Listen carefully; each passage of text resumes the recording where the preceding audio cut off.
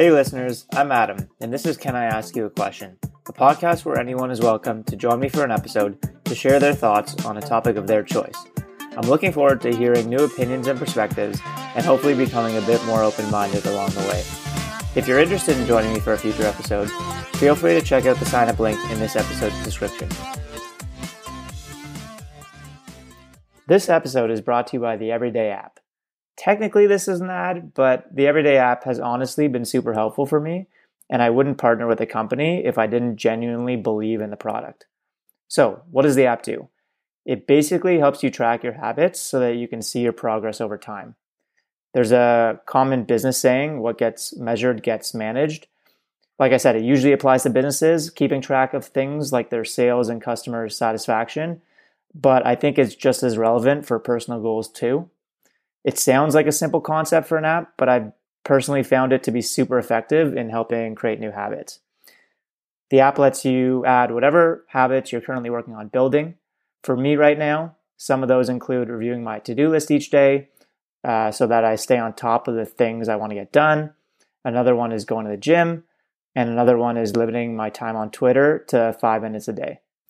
The app lets you add 3 habits for free, so you can see if you find it helpful.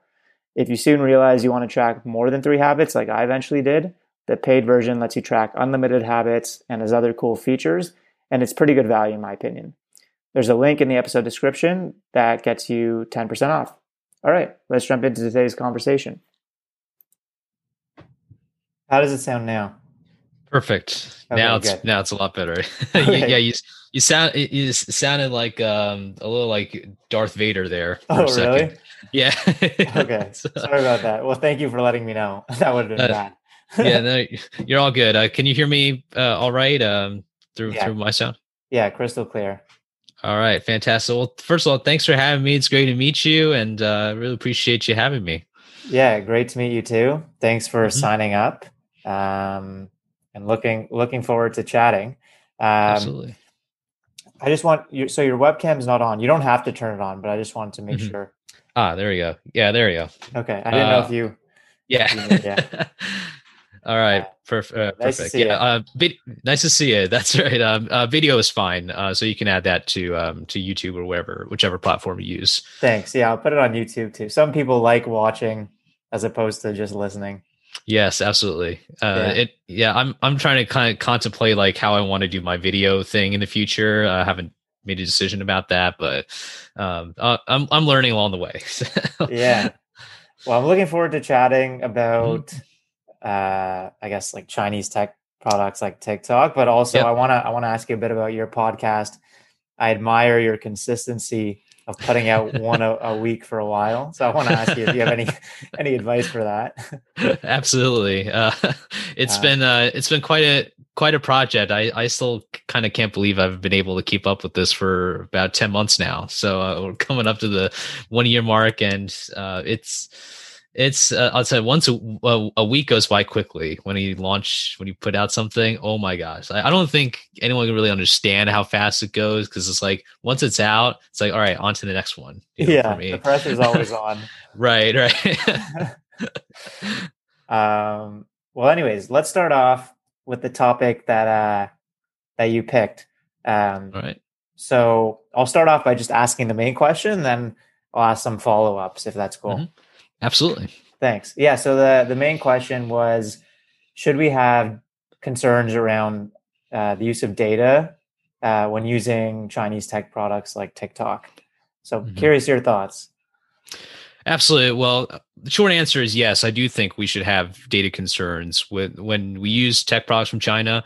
There's really kind of 2 main areas I like to start off with. The first is that we need to understand what the Chinese government's psyche is. Now, throughout this conversation, when I mention China, I really mean like the Chinese government. Yeah. I think there's quite a bit of distinction between the Chinese government and the Chinese people. The Chinese people really honestly don't have a choice as to what government they want. So just for future reference, when I mention China, I really mean the government run by the Chinese Communist Party.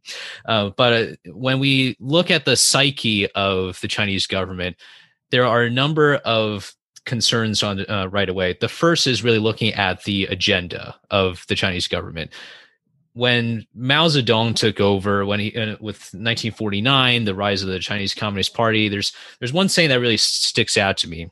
He and his party, I would say, hijacked Confucius a little bit because they really did not have much respect for history. I mean, they went after historical artifacts and all that to try to add the CCP into history. But one quote that they claim they try to use to justify their actions is that there can never be two suns in the sky. This is a translation from a quote from Confucius. And I'd like to start off with that because it shows that China really sees this world of competition, of technological, innovative environments and everything else as one winner takes all kind of a mentality. And so when we see the agenda, when we see what China does with regards to its United Front, which is the kind of the main political strategy department, what it does to tell their scientists, their engineers, anyone who is in a specialty profession, reminding them of what the Chinese Communist Party agenda is, and being able to invest in resources and technologies to try and siphon innovation or try to take IP from other countries. These are all part of a larger agenda that the Chinese Communist Party has. And so when we look at using tech products from China, we have to recognize that it's not just a tech product from Huawei or something like WeChat or TikTok. It's a kind of arm of the CCP. And we know that it's never going to be independent from the Chinese Communist Party's agenda. The second thing has to deal with more of the privacy aspect, which is that China's tech standards are nowhere near the kind of standards that we have. They don't have a Bill of Rights. They don't have this culture of protecting people's privacy because it is, something that it is a granted freedom to the people. What China wants to do is wants to clamp down on free speech. It wants to export its technologies, or at least the technologies that they brand themselves with. Some of the stuff is probably stolen through IP theft and everything. But they want to impose Chinese ideology. They want to show that China is the real leader and not the United States. And they use these tech standards to try and control that narrative within the domestic population, but also increasingly over the last several years, try to influence other countries, make them very, very dependent on Chinese goods and Chinese services.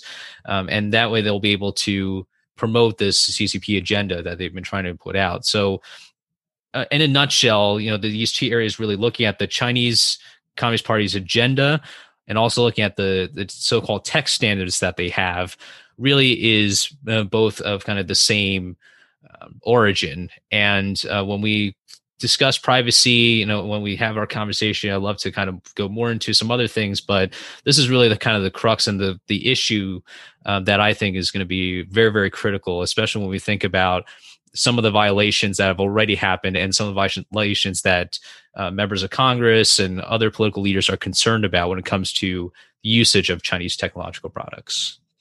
Interesting. And in terms of, so you can go the route of a ban, or you could go the route of, I guess, trying to educate the public on the potential risks and concerns and letting them make the decision. What are your thoughts on kind of those two routes and the pros and cons of each? And curious if you have an opinion on which approach makes more sense in the case like this with Chinese tech products. Absolutely. I think it's a combination of those two, knowing that both have limitations. And I'll start with the ban first. Banning something like TikTok and WeChat, which is something that was explored by the Trump administration, that was actually enacted by the Trump administration last year, is definitely a tall order when it comes to the magnitude of how big TikTok is, how big WeChat is. And in terms of, but the implementation though can definitely be doable on certain levels. For example, if you're writing an executive order, if you're President Trump, you can impose an executive order banning TikTok from government devices. And this is kind of the start of something where the federal government can do something to show that it too has concerns about data privacy. Um, the pros, obviously, meaning that you can have some safer government devices. You can obviously show that stance, and that political stance is obviously beneficial to lawmakers and to the international stage. The problem is that you can only take one device to be able to compromise, to be able to leak out information that's not supposed to be leaked out. And this kind of cat and mouse sort of strategy is not a long-term solution. So I would be someone in support of a ban on, say, government devices. Banning it entirely is, while it's something that I would want to do, however, with the legal constraints and with the fact that you need to be able to have a concentrated approach as to what the problem with TikTok and WeChat are and other technological devices are, that really is the crux. And that's what you need to find out. You need to figure out what exactly the foreign influence is and where these sources are coming from so that you can track them. Told out a complete ban without any kind of plan afterwards is not going to work, which kind of leads me to the other side of thing, which is the education part. Yeah. I think the education part is going to have to come from things like, education as in, kind of the public message, the message that lawmakers put out, the practices that government officials have. It's a bit difficult to maybe kind of weed into some of the other sectors. Now, it is possible that, for example, the federal government can say, if there are any contractors out there who are working with ByteDance, which obviously it owns TikTok, with TikTok or WeChat or other entities, they can say, well, we have to put restrictions on there, or we have to reconsider our contract options. That's something that the private sector could be concerned about if we're talking about a lot of money, a lot of cooperation. But on the educational side of things, it's quite difficult because it's difficult to kind of implement that into like an academic curriculum per se.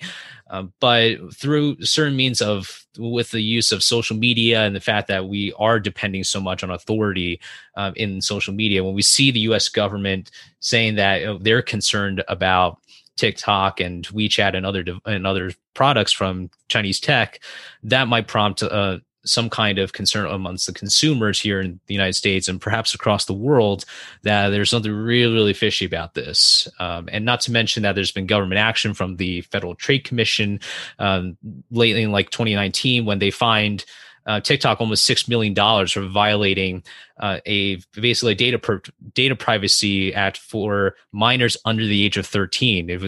TikTok was found to have been collecting data on young children, and they were fined that amount of money. And even in 2020, the DOJ and the FTC started investigations into whether or not TikTok is complying. So that's kind of the educational part. But one thing I want to do add to my answer is the focus part. I mentioned earlier about having that foreign influence focus. President Biden recently, earlier this month, announced that he was going to reverse the executive order from President Trump about TikTok and WeChat.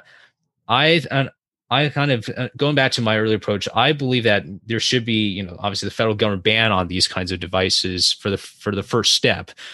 So on this particular front, on that end, I'm not totally in agreement with this executive order, but I am interested in what the Biden administration has in plan when he has directed the Commerce Secretary, Gina Raimondo, to look at what the foreign influence is going on with regards to TikTok and WeChat. Because if we don't know where these sources of foreign influence are coming from, we're never going to be able to have these national security solutions. So I'm interested to see what kind of comes up.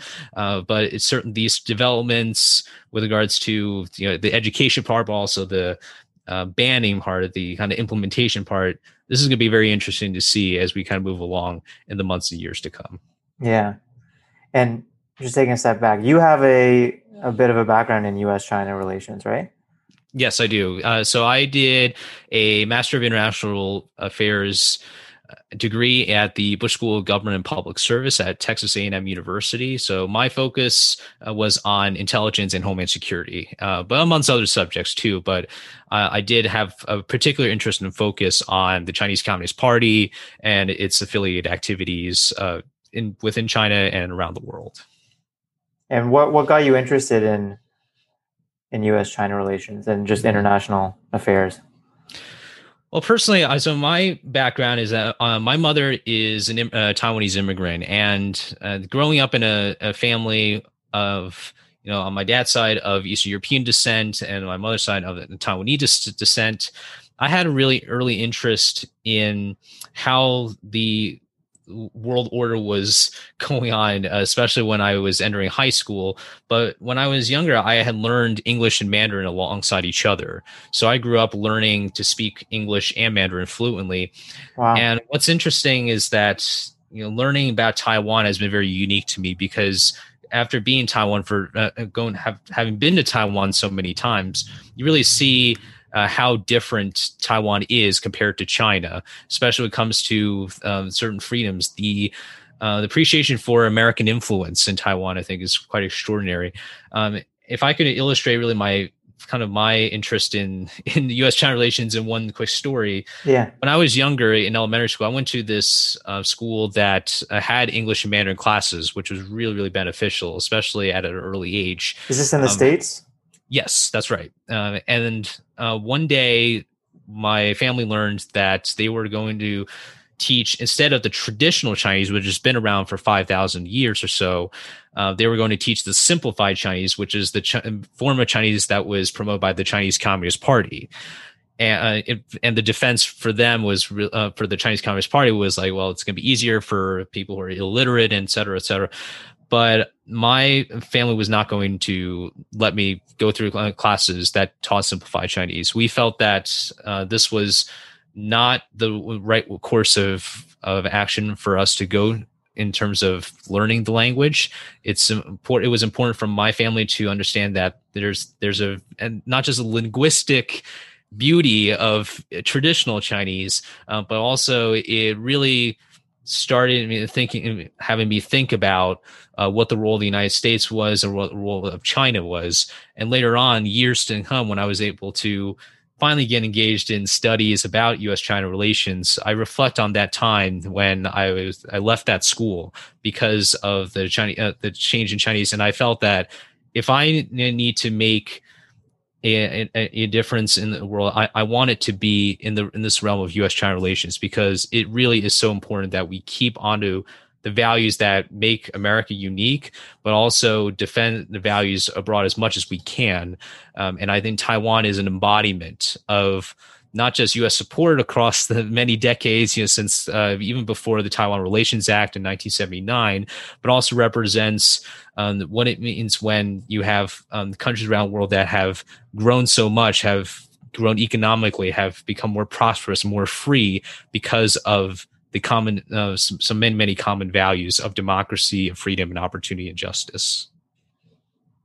What do you think the future of U.S.-China relations might look like? Do you think, what do you think it will take for China to become a democracy in the future? I've seen some charts showing, I guess, the percentage of countries in the world that are democratic, and it seems to be increasing, which is a good sign.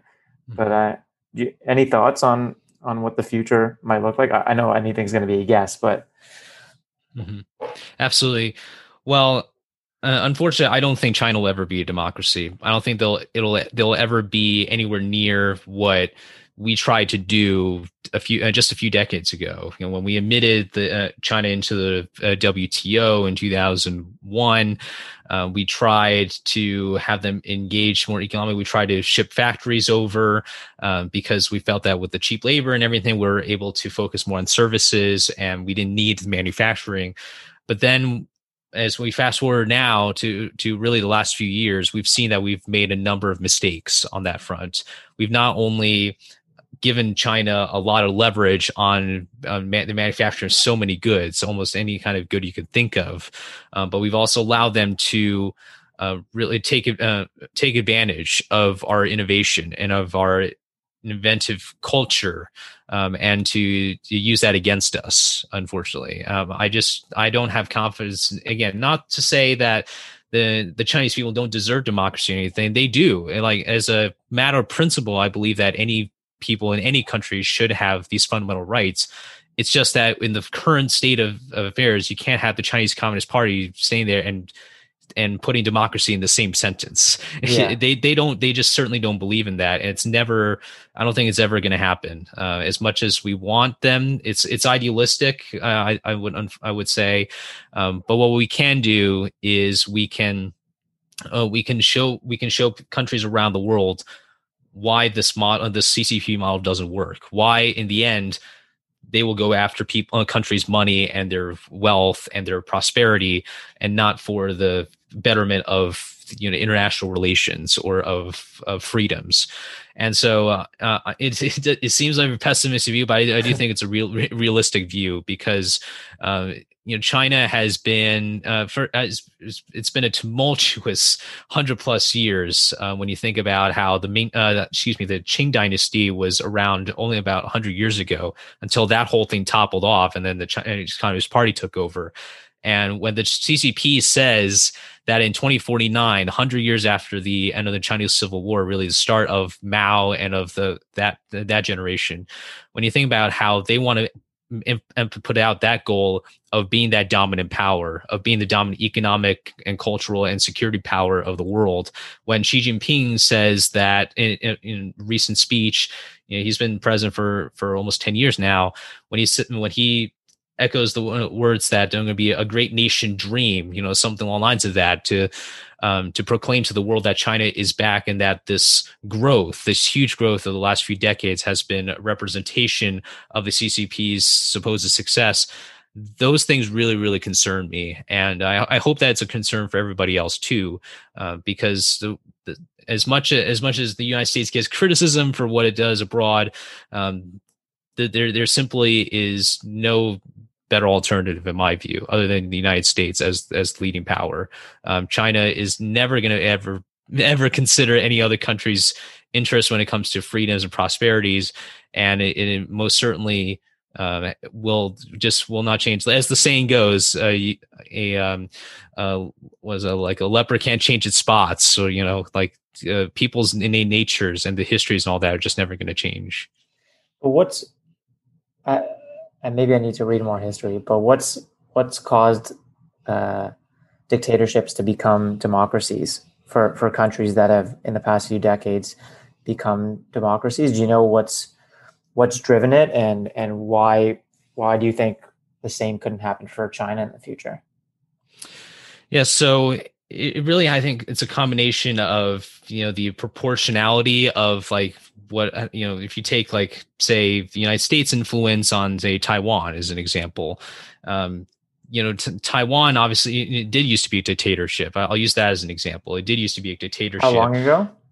This martial law was in effect until 1987, I believe. Oh, wow. It was, yeah. So technically, now Chiang Kai-shek, who was the main dictator, the main guy who was in charge of all this, he died in 75, I believe, but It wasn't revoked till a little bit later on.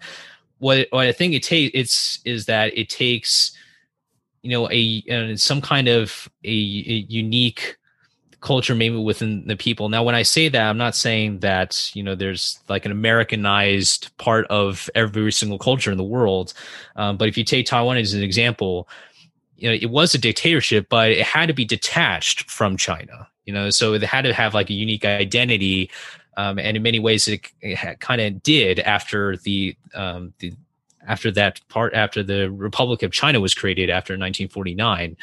And so it's a really combination of the years and decades of influence, and not to mention there's a lot of kind of the standard Washington D.C. sort of thing of lobbying, of various different interest groups lobbying to have various different economic conditions that favor the United States, but also purposefully or unintentionally benefit Taiwan too.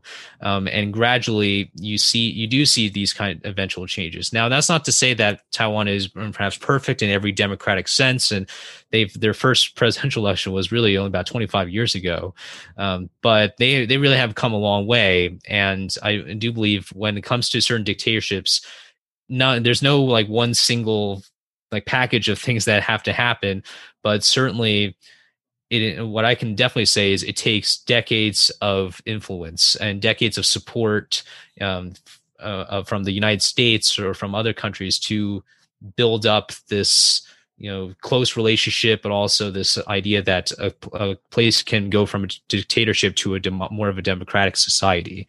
And it's complicated, but I really appreciate you asking a question, though, because there were people who were kind of saying the same thing when they saw Taiwan and Hong Kong, all those countries in the East Asia rising. They say, well, why can't China do it? But the reality is that when you look at the trajectory of different parts of the world, there are just certain trends that show an inevitability of some kind of radical change. And China being that one country that went through the Cultural Revolution, that is a very, very big mark that's still in place. The remnants of that are still in place. Tiananmen Square is still remnants in place since that tragic incident. These things are going to take a lot of time. I just think that in this lifetime we won't be able to see. Certainly in this lifetime, probably for many lifetimes, we won't be able to see China become a democracy. If China agreed to stop banning U.S. Companies or sites like Google and Facebook, do you think that would be a fair? I mean, they probably wouldn't do it, but I'm just trying to think what kind of concessions would we want them to make if we were to allow Chinese tech products in the U.S. Like, in your mind, what's a fair trade-off? Do you have any thoughts? Yes, that's a good question. I would say if we were really to look at some of the bits that we hopefully could work with China on. I mean, China obviously wants the market access and everything, and we also want market access. I don't see how I can see certain variations of, like, for example, Google and other companies have been trying to release some kind, like a Chinese acceptable version of their products and services. I can only see maybe at best an extension of that, where China will basically dictate the rules as to what kinds of content could be placed. At the end, I would say that the main barrier, and I know that you mentioned that I don't think it's going to be possible. I don't think it's going to be possible either. The main thing is really the information control. China definitely wants to control the information area, because they know that if anything significant, that's criticism of their party, criticism of their actions, if that becomes mainstream, they're going to be in a lot of trouble. Because we've seen already, even after COVID, you can imagine, like, even with all these restrictions that they placed, there was still, at least for a short while, a lot of criticism of the Chinese Communist Party and of that doctor who warned about COVID, of him passing. There was all this this flurry of messages of support for him. China looks at that and say, "Whoa, this is really bad. We need to clamp down even more." And so, at best, I would say it really has to be just an extension of Chinese kind of censorship, but maybe branded in an American sense. Like, oh, it's from Google or it's from YouTube or wherever. That will be the best case scenario, but it's highly likely, because obviously the U.S. government's going to step in and say, no, this is not happening. We're going to let you do something like that, where we already have data privacy concerns here, even domestically. We've seen some of the antitrust hearings already that are happening on Capitol Hill, but it's definitely something to explore. And I wish in an ideal world that countries like the United States and China could get along, but we're talking about very, very different courses of history here and very different ways of thinking. And many of those ways of thinking and lifestyles, it's not that they're just divergent, they actually collide. And when you have something like this, it's just not possible to really have really an ideal situation when it comes to a trade-off on tech or on other forms of trade and other services. Yeah. Mm-hmm. Do any books or podcasts or anything come to mind that you would recommend to learn more about U.S.-China relations? Mm-hmm.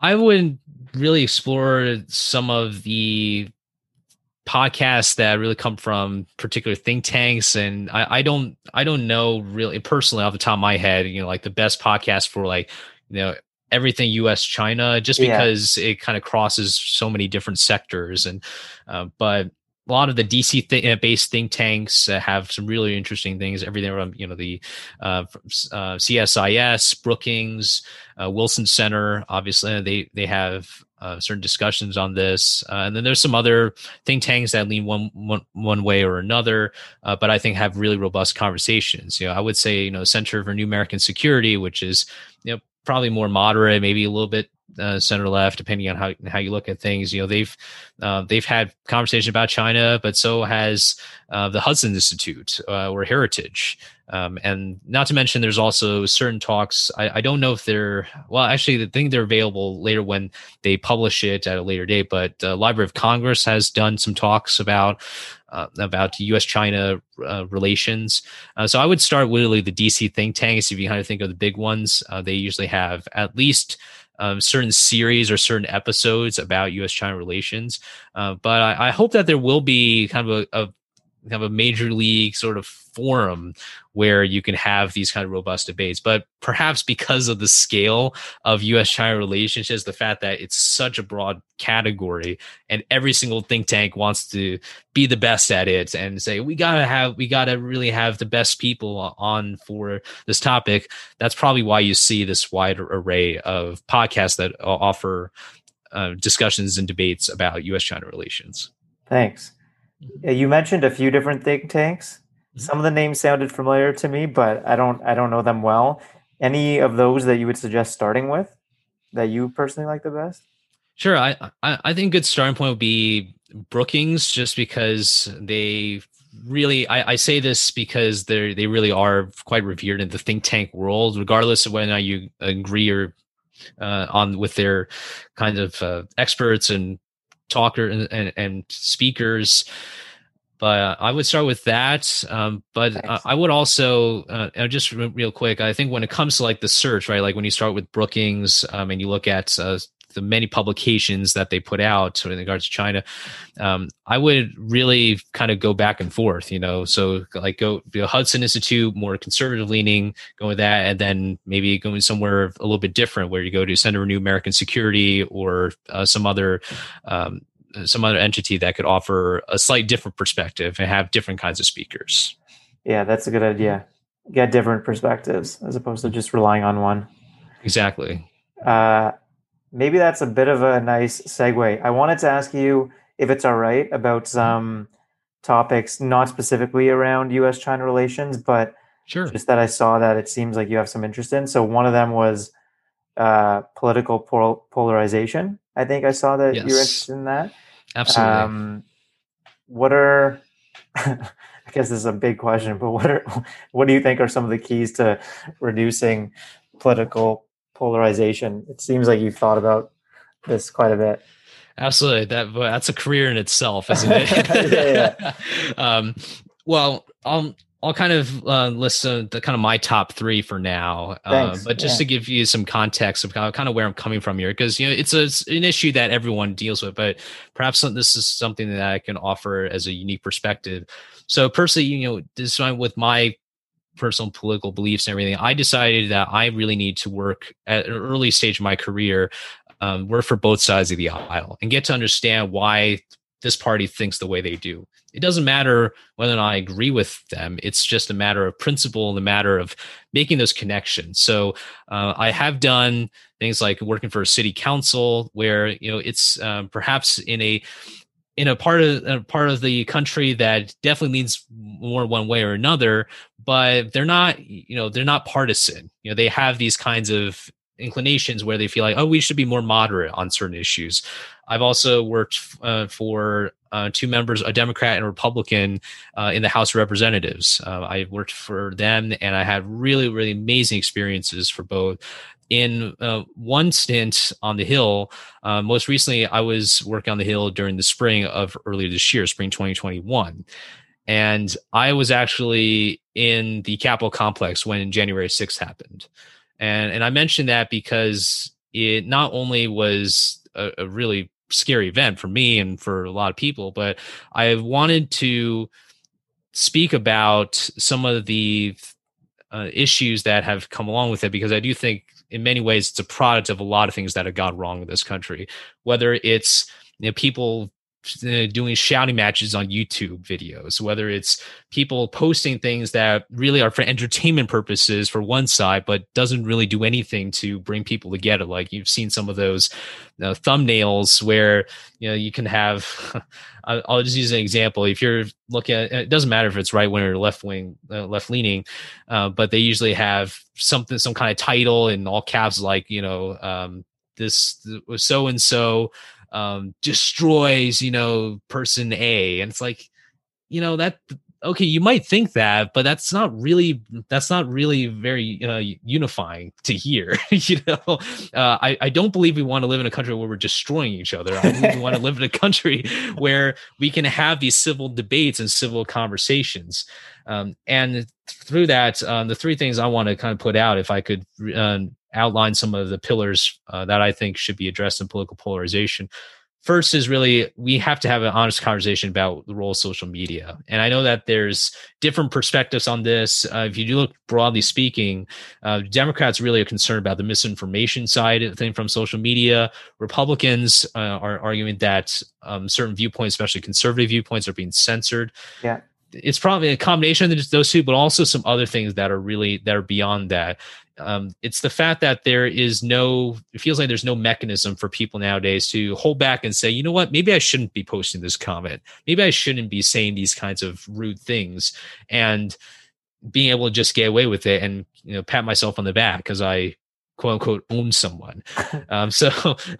It's a mixture, social media behavior, but also really just how dominant social media has become. I think this is quite a concern because it not only is a place where you can share a photo of a cute puppy and everything, but it's also a place where everything from the sale of illegal drugs to some really unfortunate other things, other forms of polarization, like just this kind of malicious activity that can go on, criminal activity even. There's a number of different things that can also be exploited by foreign powers, like with bots nowadays, where it's not necessarily that they pick one side or the other, but they retweet or they promote a post that is perceived as very, very one side or the other, to try to widen those divisions and try to show like, wow, a lot of people support Black Lives Matter or like left-wing groups, or it's like, whoa, a lot of support for Blue Lives Matter and right-wing groups, to try to widen that. It's very unfortunate. So we really need to have an honest conversation, examination of the role of social media in our lifetimes.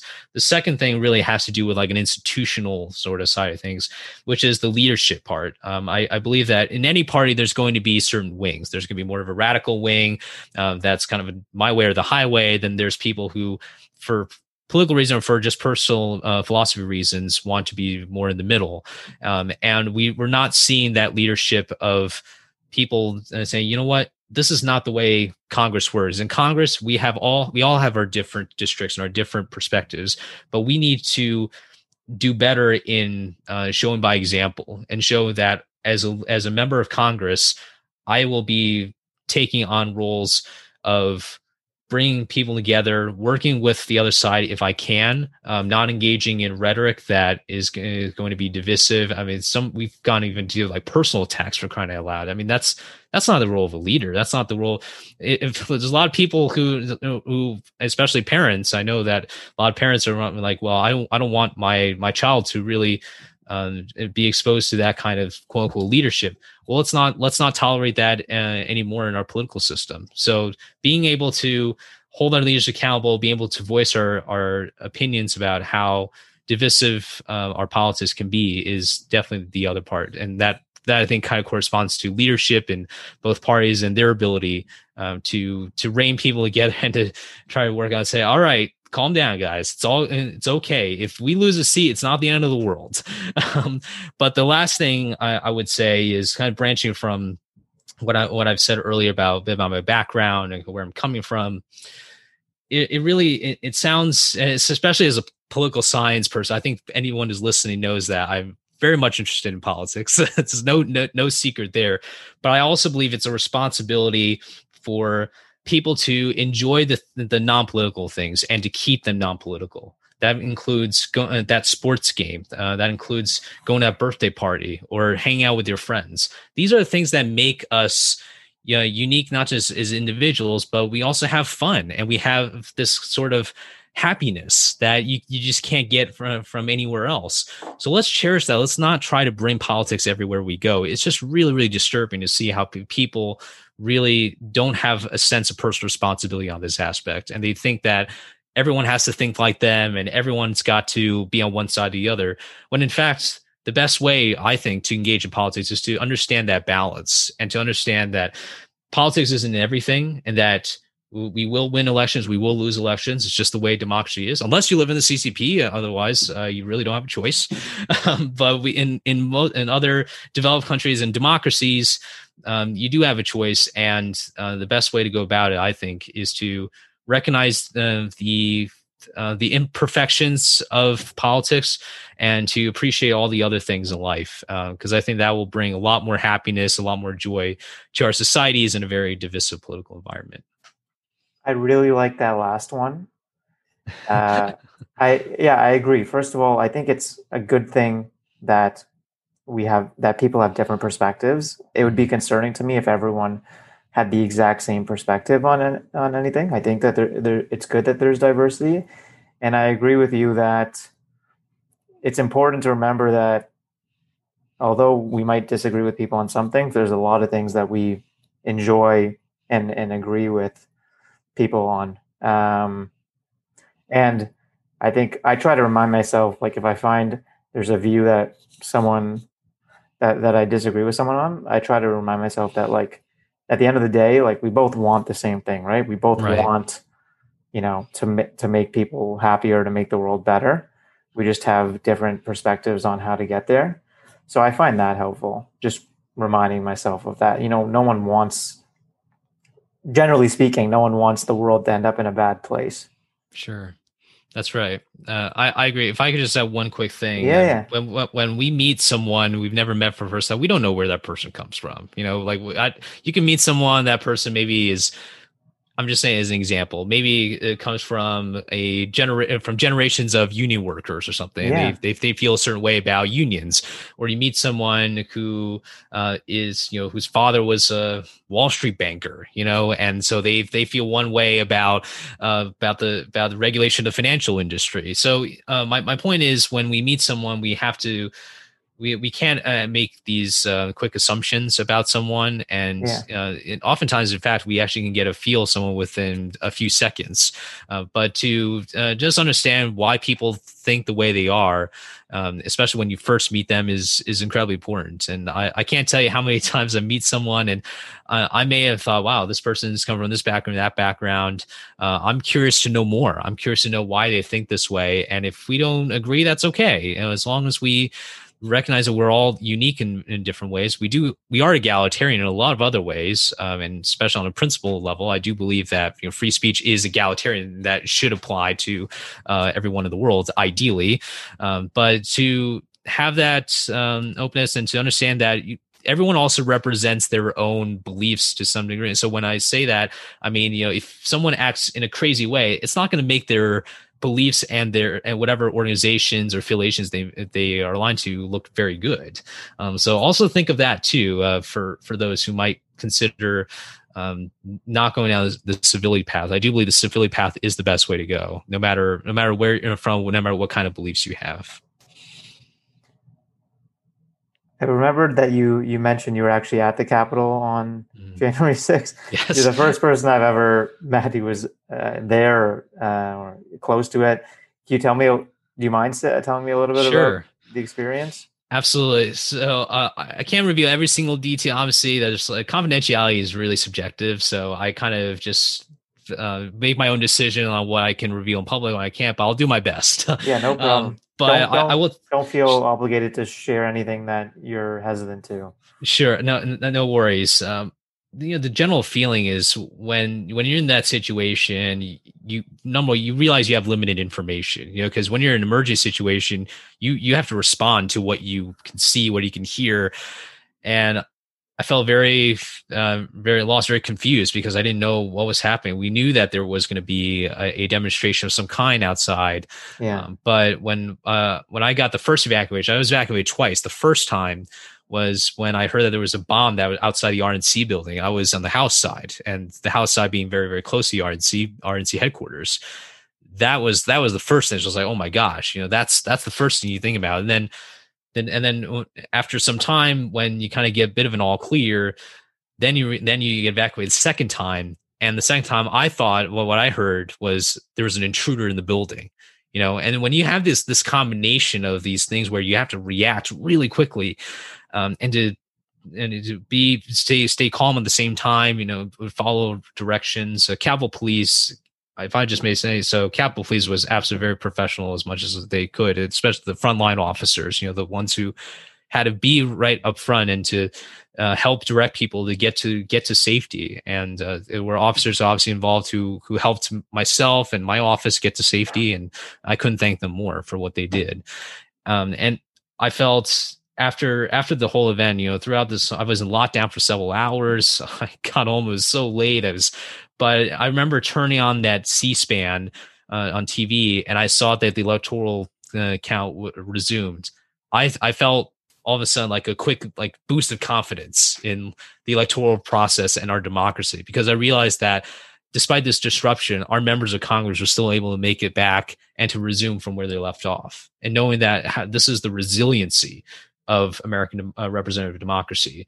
But in the wake of that, I felt like it was a desecration of our democracy. I felt that there were people who didn't understand what it's like when Democrats lose an election, because that's, as like I said earlier, we have to know how to win and lose elections. It's going to happen in our lifetimes when someone we support is not going to, or a party we support is not going to win elections. It happens. And I share a little bit about the experience because as someone, I've come in a unique situation because I was an intern. So, if you're a member or a staffer, you're in a different scenario because you also have to work with, the parties that you work for, and just the unique positions that they're what they say can differ a lot from my experience, because I can be a bit more freelance in what I can speak, since I don't work for the U.S. Congress anymore. But I emphasize some of the things I said earlier, but also share a bit about my experience on the Capitol, because I don't want this to ever happen to any country's legislature, any sort of institution of democracy. It's awful. I was an intern when it was a tale of two internships, let's just say. One was in the wake of January 6th, with the National Guard, with the big ugliest fence I've ever seen in my life, by the way. And it's in 2019, summer 2019, when I was giving tours to constituents, to notice that huge difference in the environment in the same building is what struck me. And I want to share with people my message that civility really is something that has to be of a value. It's lived by every single day. You breathe it, you live it, you have to live it. And every single person in our society can play a role. I don't think this is just like a January 6th event where, there's only there were members of Congress involved, there were the rioters and those that are involved. There are ways that we can move forward. I want to bring that message of unity to people and tell them that what happened on January 6th was an absolute travesty. It's no question about it. And there's still a lot of work ahead of us when it comes to this kind of healing and unity. However, I'm cautiously optimistic because I believe that the vast majority of people have an innate nature of goodness, and that goodness will prevail, and that we will get to a point where our political environment is going to be better than the ones that we're living in now. Because that's what I want to give to my children and grandchildren. I'm sure that's maybe the case for a lot of people. But we need to pull together. We need to have hope and faith in our institutions and our current and future leaders. Let's have those debates. Let's have those conversations that matter. And we will get to that point where we can look back on that day. I look back on that day and say, hopefully we can say, thank goodness we did all of this work and everything so that we can have a better country and a better society for future generations to come. Two questions now I have about your podcast.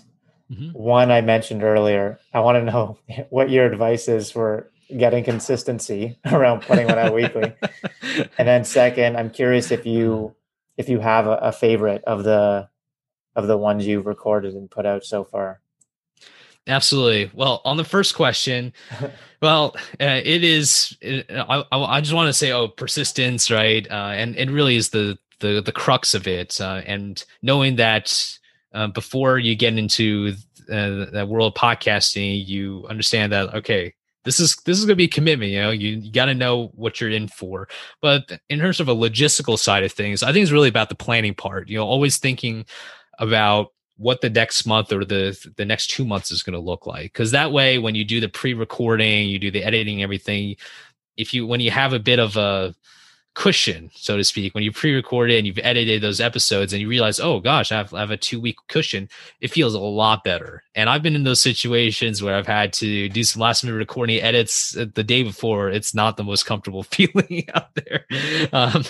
And so I would say persistence, but also just the planning part, and have a consistent planning schedule. If you know you're going on a trip somewhere, have an episode or two ready just so you can release that. And I'm talking about from a weekly show. I think that's a good way to start. Some people, have other ways. Some people do it twice a month, like once every 2 weeks. Start from wherever you feel is most comfortable, and then always go like more on the additive side of things. So if you start off with 2 episodes per month, it's better to go from 2 episodes per month to 4 episodes per month if you decide to do so, rather than the other way around. It just doesn't, it's not the best look for the podcast, because then it looks like, oh, well, either has less content to share or he maybe just not as committed anymore. So, but that's number one. Number two is, you mentioned favorite episode from the show. Ooh, that's a hard one. I gotta You don't say, have to pick, but if one comes to mind, yeah. Sure. One of my favorite ones is the one I did a holiday special in December 2020. So what I did was I asked some people I knew, some people I didn't know so well. I asked them to record their holiday experiences and how they view the holidays, what it means for them.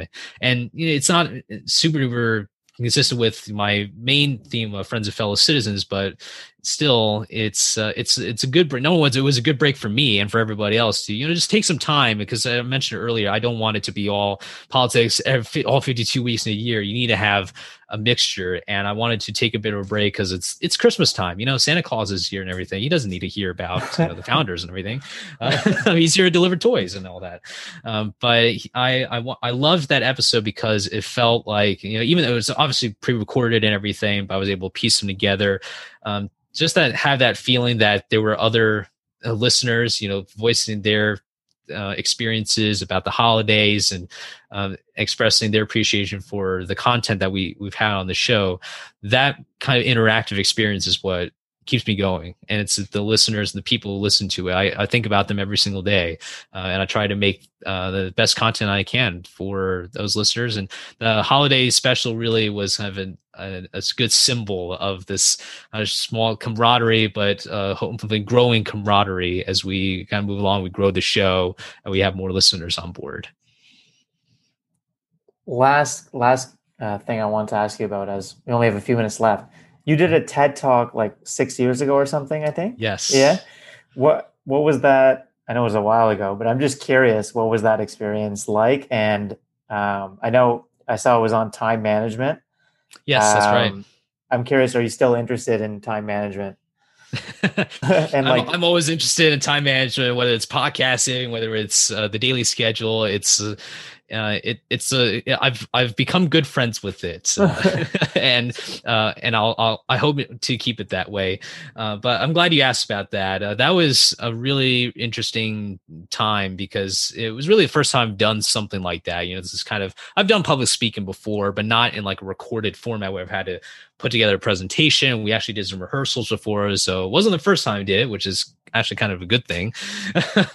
But it taught me a lot about the two things. Number one, taught me a lot about public speaking, like what it takes to prepare a presentation, to know how to address the audience and how to have everything from correct posture to the right kind of slides, so that you don't have too much text on them, things like that.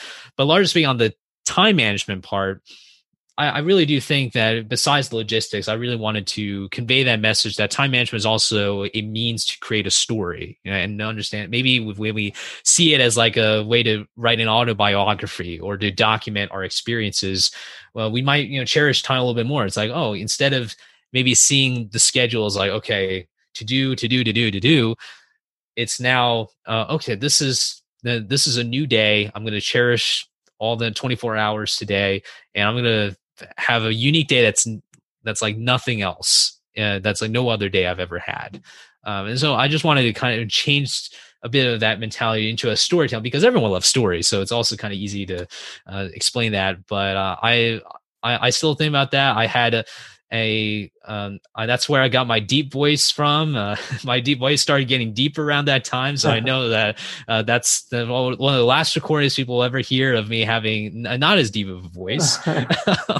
But it was a wonderful experience. And I'm so grateful to the people at the TEDx Youth at FAIHS who put that all together and gave me that opportunity to really have my first publication. And fast forward 6 years later, then I have an audio recording of myself every single week. So that's kind of the distance that I've tried to match up with, and it's been wonderful.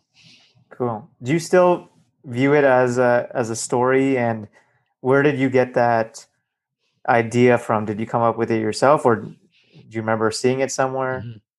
It just came from, I'm going to say really honestly, it just came from myself, because I just feel like when I learned stories, and the title of that presentation is Once Upon a Time. And I've always wondered why stories always, especially a lot of fairy tale stories or kids stories, and they always start off as something like that. Yeah. And I just thought, oh, first of all, that's a great title. And I thought, okay, I'll include that. But I thought, Once a Time and Story, where's the connection here?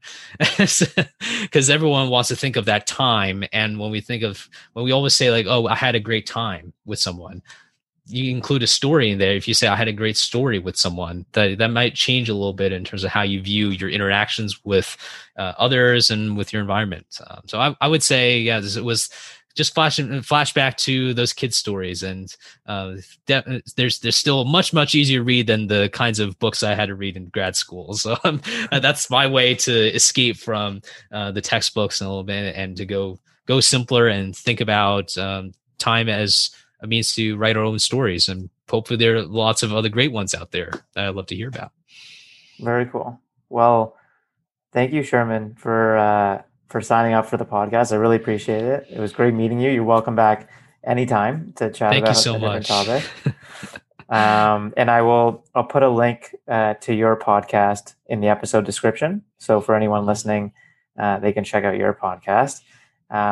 And last, as a small thank you for coming on the podcast, I'm going to be donating just $20 to a charity of your choice. Do you have one in mind right now, or you can email me later if you I've got a few candidates in mind. I'll narrow down to one, and I'll send it to you. Okay, sounds good. But I really, I just want to say thank you so much, Adam, for having me. This has been a really great opportunity. I'm glad we're able to touch upon a number of different subjects, and I hope that this was of value to you and to your audience. And I love the way that you're conducting these podcast episodes. I think it's so unique and very interactive, and probably the most welcoming podcast I've ever been on, just because of the fact that the audience can come in and say, hey, I love to answer this question. So I want to thank you so much for having me again. Really appreciate it. No problem. It's very nice of you to say. I'm glad you enjoyed it too. And as I said, you're welcome back anytime. And apologies again for rescheduling it at the last minute, but I'm so glad you were able to meet now. So thank you. Not a problem. It's totally fine. That's what Outlook Calendar is good for. You get to rearrange and everything, and it's good to also be a bit more freelance as well, because that way you can work around people's schedules in whatever capacities.